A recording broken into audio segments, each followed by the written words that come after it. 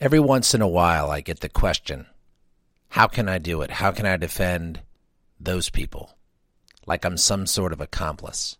Me. I used to tell people about the presumption of innocence, how the system works, the stock answers, but people don't get it. So I try and bring it home. I tell them, ask me that when it's your kid. Ask me that when he says he didn't do it. No, ask me that when he says he did do it, but it's not so black and white. When he says he's scared of going to prison.